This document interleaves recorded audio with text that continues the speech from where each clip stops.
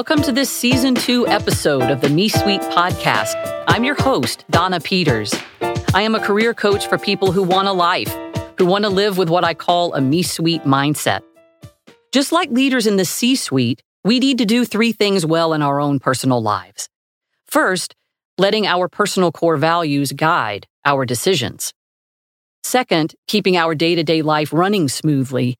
And third, staying fresh and relevant for the future that we wish to have. Here, our guests balance the aspirational with the practical by sharing tips on what we can start doing differently on Monday to lead our lives with a Me Suite mindset.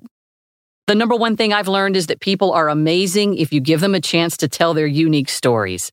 So let's get in there.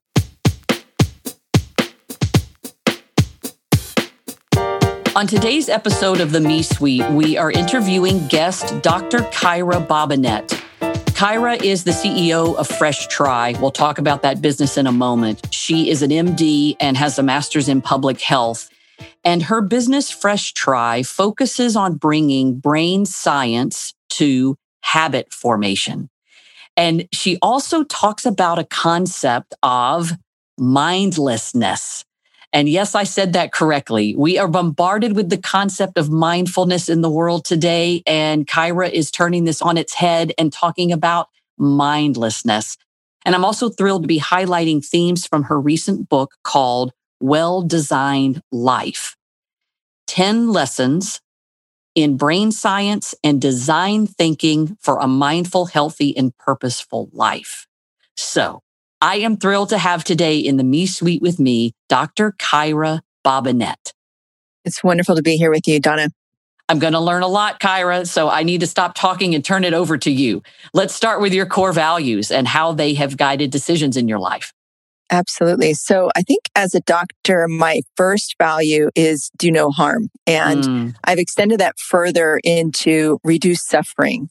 And that kind of being the sort of North Star of everything I do, my business, how I run my business, the book, writing the book. It was done out of this kind of compassion for my audience. I had done a bunch of keynotes and people would come to me afterwards and say, hey, where can I read more? And that's what propelled me to write the book, because I would have had to give them a huge bibliography of thousands of articles and hundreds of books and things like that. So it really is an anthology of how to change your behavior kind of question. And then my second value, I think that's driving me the most these days is, what is this teaching me? That sort of endless curiosity and trying to understand the patterns in what's happening to and from me so that I can be a better operator, I can be a better leader, I can be a better servant. I'm really into servant leadership to the world, around me.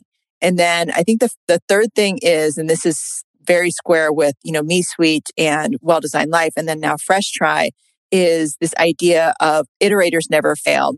And so those are sort of the 3 things that I think just really drive me, keep me honest and give me a sense of purpose and grounding in this life. As you know, it's a very crazy life, especially now. So there's actually a real interesting finding this year. There was an HBR article on mindsets in January of 2020. And I ran across this sort of mid-year as I was locked down in COVID and found that, it really was this light bulb that went on in my head. There's a performance mindset that has been well documented in goal-oriented literature. And it came out of education, and it came out of very high-performing people. And it's not to say that high-performing people have to use performance mindset all the time. But basically what it is in the area that you are incredibly confident in, you can use this kind of performance mindset, AKA goals, tracking, quarterly goals, that's sort of like SMART goals. All of that has to sit on this sort of confidence layer within an area that you already have expertise built up. However, when it comes to things that are unsure or your growth edge or those sorts of things where if you take a chance and you don't do well, you might stop trying. And I'll get into that in a second.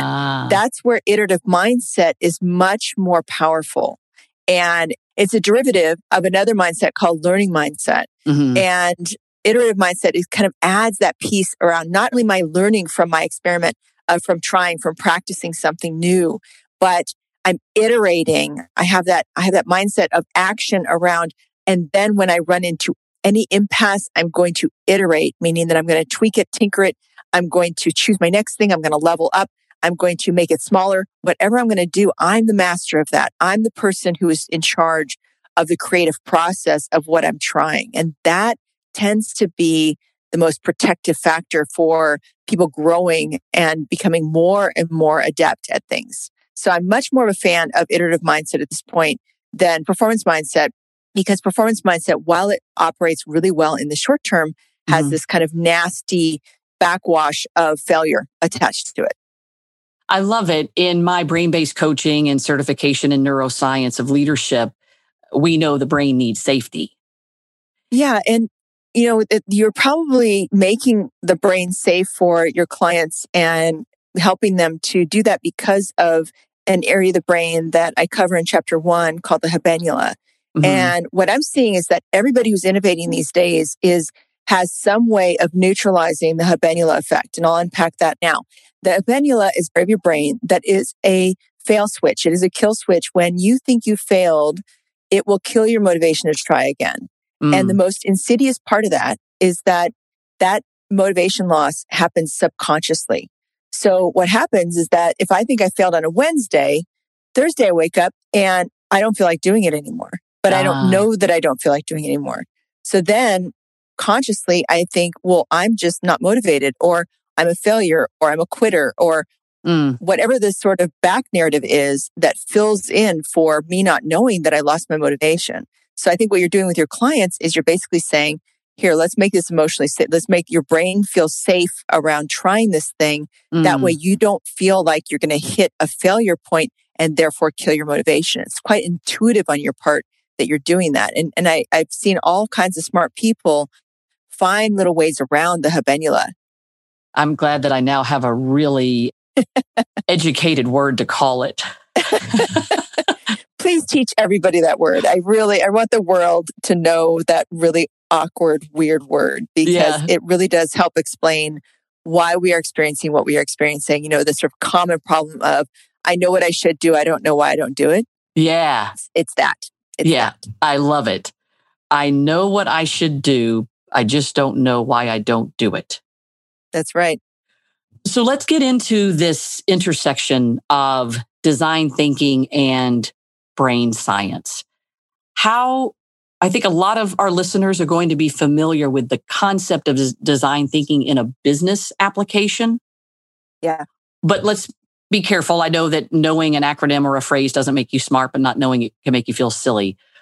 Let's define design thinking for the listeners. And then I want to draw the connection between how do you take that design thinking concept and then apply it to your own life, not just a business project. So design thinking, as I understand it, is basically sort of 3 parts. Number 1 is asking, how might we? And starting a fresh sort of question about the problem that you're trying to solve and studying that and collecting information.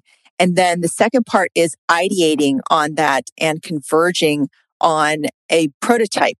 And then the third part of that is testing the prototype, getting feedback, iterating on the prototype until it fits. And so that whole process in total creates kind of a circular effect where you're constantly iterating on you're doing. You're constantly versioning on what you're doing and getting closer and closer and closer to the person that you're trying to serve. So user-centered design, human-centered design is what it, is known for.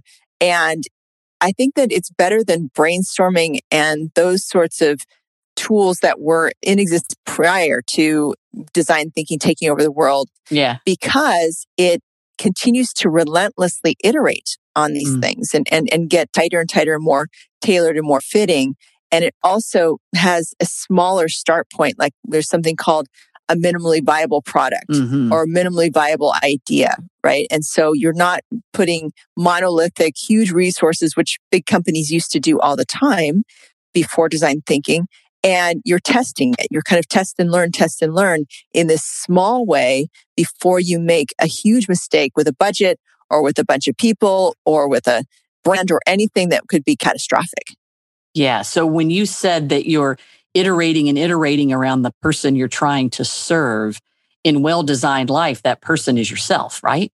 That's right. You are the designer and you are the client. Nice. In that case. Okay. I'm loving that. So what is an example of how that process applies to designing your life? I'll just give an example of my own addiction, which is Starbucks soy chai. Very good. I had this really nasty habit of going to Starbucks every morning, and it was sort of a coping mechanism, trying to get myself pumped up to going to work. And I had a really big corporate job, and I had, back-to-back meetings, no bio breaks whatsoever during the day. It was completely unrealistic. And so I think that I needed the caffeine jolt in the morning, but I didn't like coffee, and it had a ton of sugar in it. Yeah. Well, then as I hit my middle age time, I started to accumulate all this back fat, which really was not me. It wasn't my self-image. And I was working out just as much. It wasn't that. It was just that the carbs was just creating this fat layer. And so I had to really iterate on that. Okay. So then I started doing one less pump or a smaller version of the chai. Well, that wasn't satisfying. And then I, kind of iterated and started adding bags of tea instead of the sugar syrup. And, so lo and behold, today, what I have is a home brew. I don't go to Starbucks every day. And I make my own with a loose tea mix with stevia instead of sugar, with cashew milk, which has no sugar in it as well, unsweetened. And that is my solution. And so it took me about 5 or 6 years to get there. But because I kept, iterating and using design thinking on that, I actually got myself out of that. And lo and behold, the back fat is pretty much gone. All righty. Okay. So it's a success story here. And you were demonstrating some patience. So there must also be something in there around the brain science of you stuck to it and you weren't expecting immediate results. Is that fair? Well, that's where the iterative mindset comes in. Okay. It controls your expectations of what it is, the story you tell yourself of what you are doing. If I use performance mindset, what happens is that I say to myself, I'm going to succeed at this, or my finish line is at this date, or I'm going to, break the 8-minute mile that I chose for myself as a runner, or I'm going to, those kinds of things. And those are good, but they're high stakes. If I don't reach it on time or in exactly the same way, if I don't get my 10,000 steps yesterday, then I get a little bit of that habenula hit, and then I get a little bit of a motivation loss, and I start to backslide. And that's where relapse comes from, right? And so the iterative mindset gives you that patience, gives you that relentlessness, because you're kind of so interested in being the mad scientist of, can I get myself to do this? Maybe I can get myself to do that. Maybe I can get myself to do that. And that's what, Fresh Try is all about that. We're just basically saying, hey, what can you get yourself to do right now? If that didn't happen, toss it out. Don't even think about it. It was the thing you tried, not you. Try something else. Try something next. And that's why it's called Fresh Try, because you're basically looking at it anew every time. And so, my story of Starbucks soy chai is one of thousands of stories that we've collected from people who have done this. And it's honestly, from my position as a public health physician, as a scientist, as a designer, it is the only mechanism that I would trust to create lasting change and that kind of mindlessness that you led with at the top. Yeah, I love it. I want to go into Fresh Try now a little bit more. You've just mentioned it. So for the listeners, it's Fresh Try, one word, Fresh, TRI. We'll have more details about how to access it in the show notes. Tell us, Dr. Kyra, what is Fresh Try and what is its purpose?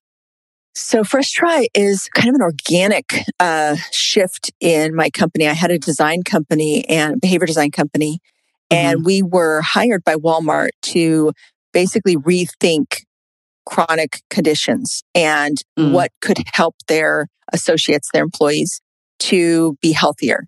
Okay. And so we went into the field. We went into a lot of obesogenic states like Texas, Louisiana, Mississippi. And then we scaled that out to the United States and all of their associates. And what we found was that there were some people, they were rare, but some people who could change their life, lose weight, keep it off for years, and permanently change their lifestyle in the midst of a food desert, in the midst of being a single parent, in the midst of, having a low wage job or 2 jobs or taking care of their senior parents.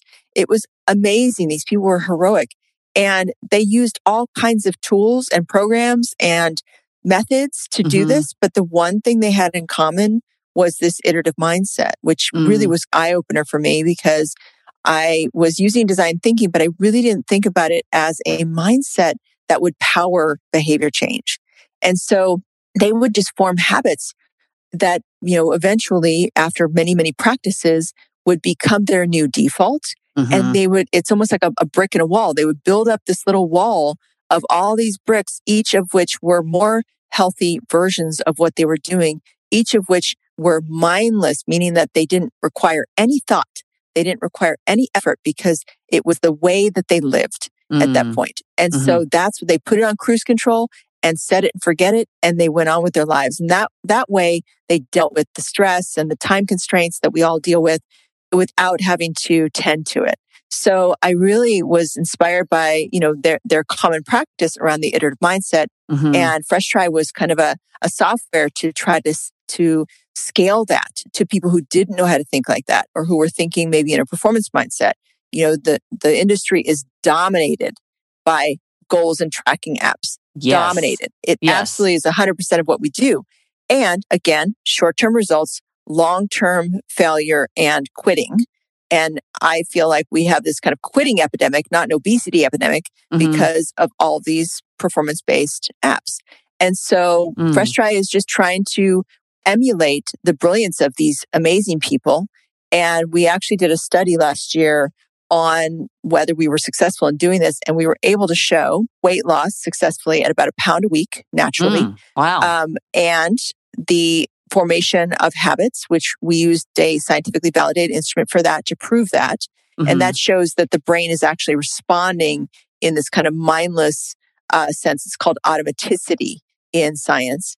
And then the third thing is that we were able to show that they formed their iterative mindset. So those three things were very promising, that we were actually accomplishing this mimicry between the heroes who used the iterative mindset, who taught us that was a thing, and then scaling that out to people who don't know how to do it like that. Help me understand how FreshTry is not performance mindset. What is the software, the app? What is it doing? Can you bring that to life a little bit? Yes, of course. It's more about starting with the expectation of you're going to try something. You're going to practice something. And I want you to abandon that or tweak it depending on what happens. Okay. If you try something, if you say, my intention is to eat more veggies with every meal, and then you see no results in the first day, just abandon it. Do something different. Maybe that's not where you need to start. Maybe you need to start with taking a little bit of less soda every day. Or we had one woman we heard about in our story, research, who had an addiction to Doritos. What she did was she would every day eat one less Dorito in the bag until she got down to a full bag, and she would take one Dorito out of the bag, lick off the flavoring, because through her iterative mindset, she realized, I just like the flavoring. She would lick a chip and then throw the chip away. Wow. And that's how she would eat Doritos. And she lost a ton of weight. So there's all kinds of weird figurings out. And FreshTry is just there to offer a menu of evidence-based habits that you can try on, almost like a clothing store. You're trying on these sweaters. That doesn't really work. That color doesn't look good on me. And you're just iterating your way through what works for you. And you're building that up as a lifestyle, as habits that really are these building blocks to your lifestyle. This is interesting too, because of the iterative mindset, and it's creative and it's more positive rather than self-flagellation. It seems to be more focused on self-compassion. Absolutely. You're totally spot on. You're totally spot on. I mean, that's the intention, because, the shame is what kills people. Yeah. The shame and the failure and the guilt and all that stuff. We just want to wipe all that away and say, that's not even needed. That's not even important. Wow. Stop it. Just stop. There's a better way. Be nice to yourself. Just practice something. This is a skill. You have to practice a skill, right? Yeah. And so stop thinking that you're going to be good at it out of the gate, which is what most programs set up people to do. Yeah, I have a little, you can't see me, but I have chill bumps. I think this is amazing. You've been put on the planet at the right time. Well, I hope that we can do this together, and again, what you're doing, what a lot of, this is the era of people who are iterating and people who are, doing small steps, baby steps, making it safe to try, getting people to try again. That whole class of people that we are a part of and that this audience is a part of is going to change for the better how behavior change is done. Because it's not that performance mindset isn't good. It's a good tool when you have a lot of confidence or there's something like non-reversible. Like, if I get a college degree, you can't take that away from me. But if I lose 20, 40 pounds, that's not going to be guaranteed to stay off. So we just need to use these tools appropriately for the right use case. Yeah. It's interesting. A couple of months ago, I wrote a blog that is now my most read one. It has the most hits and the most comments on it. And it was titled Make Straight C's. And it was a reflection of me in my academic career. And I had a reflection of most of the formal learning I had was me taking classes that I knew I would perform well in. Rather than the go take the thing that you really think scares you. Go take the thing that you might just make a C in and not an A. Right. And I wonder if that's part of this part of my brain I wasn't really familiar with that was activating, that I did not have the motivation to do things that I found scary or that I might not excel in. And if I had to go back to school and do it again, the whole point of the blog was make straight C's, challenge myself that a C is okay, because that's really where I would be learning. Be more iterative. Yeah. And for high performing people who are really successful, they all share this sort of self-flagellation or this, performance, ensuring their performance, not wanting to fail. And that's why this time in history, in business and in science and in technology is really important that we all figure out how to neutralize that habenula hit. What story do I tell myself to give myself the courage and to make it okay to fail? Facebook early on said, fail fast. Fail forward is a big thing here in Silicon Valley. Yeah. And those are all ways to steer around the habenula. Growth mindset is another one. Carol Dweck's work in education, so that students don't have that mindset of, if I don't get an A, I'm doomed. There's no hope for me whatsoever. So we're starting to find our way as a human species away from this sort of, do or die or A or F kind of thinking into, this more iterative thinking. And I love that you were giving permission basically by writing that blog and helping people to think differently about it. Yeah, so you're making me feel a little bit more positive about the future than I was this morning. I love your work. Oh, there's a lot of hope. There is we are evolving. We are iterating. It can look really dark. As with my really superficial example of the soy chai, there's dark times where you feel out of control and you feel like there's no light at the end of the tunnel. And that is, as you know, with every design project you've ever done, there is this moment where you're just like, this is not going to work out for me. This is not going to go anywhere. And then you keep iterating, And just like Dory in, Finding Nemo, just keep swimming, or, one step in front of the other, or those kinds of mottos, people find it. And it's spectacular to see people coming back from those things. What advice do you have for a Me Suite listener of something we can start doing differently on Monday?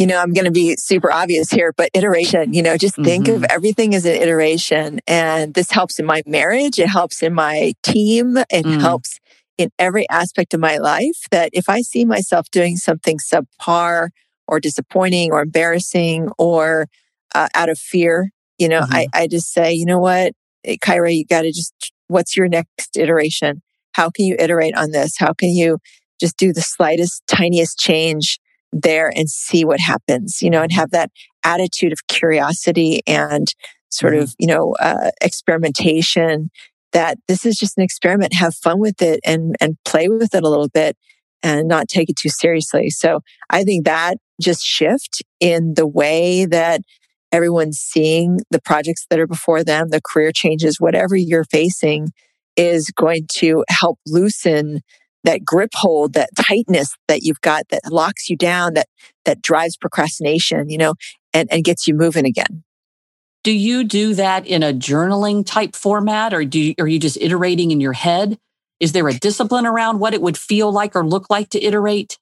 I have gone through periods of heavy journaling, and I do think that if that, whatever calls to you, again, iterate on that, not to be stupid about that, but, iterate on everything you're trying. I've gone through periods of journaling. I went to therapy for 6 years. Right now, my current practice is to go down to the forest behind my house and meditate for an hour in the forest by myself. And so rain or shine. And so that is where I'm at right now. But I think for everybody, there's just a different way to wake up yourself. And I would just say, explore that and be curious about that.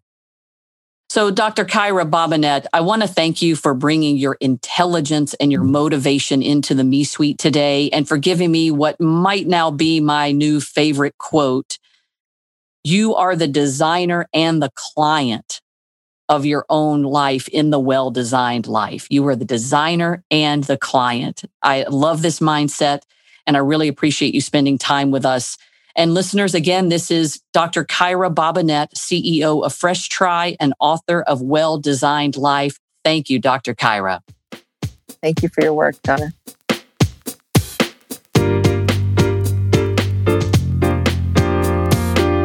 Subscribe to the podcast and give us 5 stars if you like what you're hearing. And learn more about the Me Suite career coaching and professional development at themesuite.com.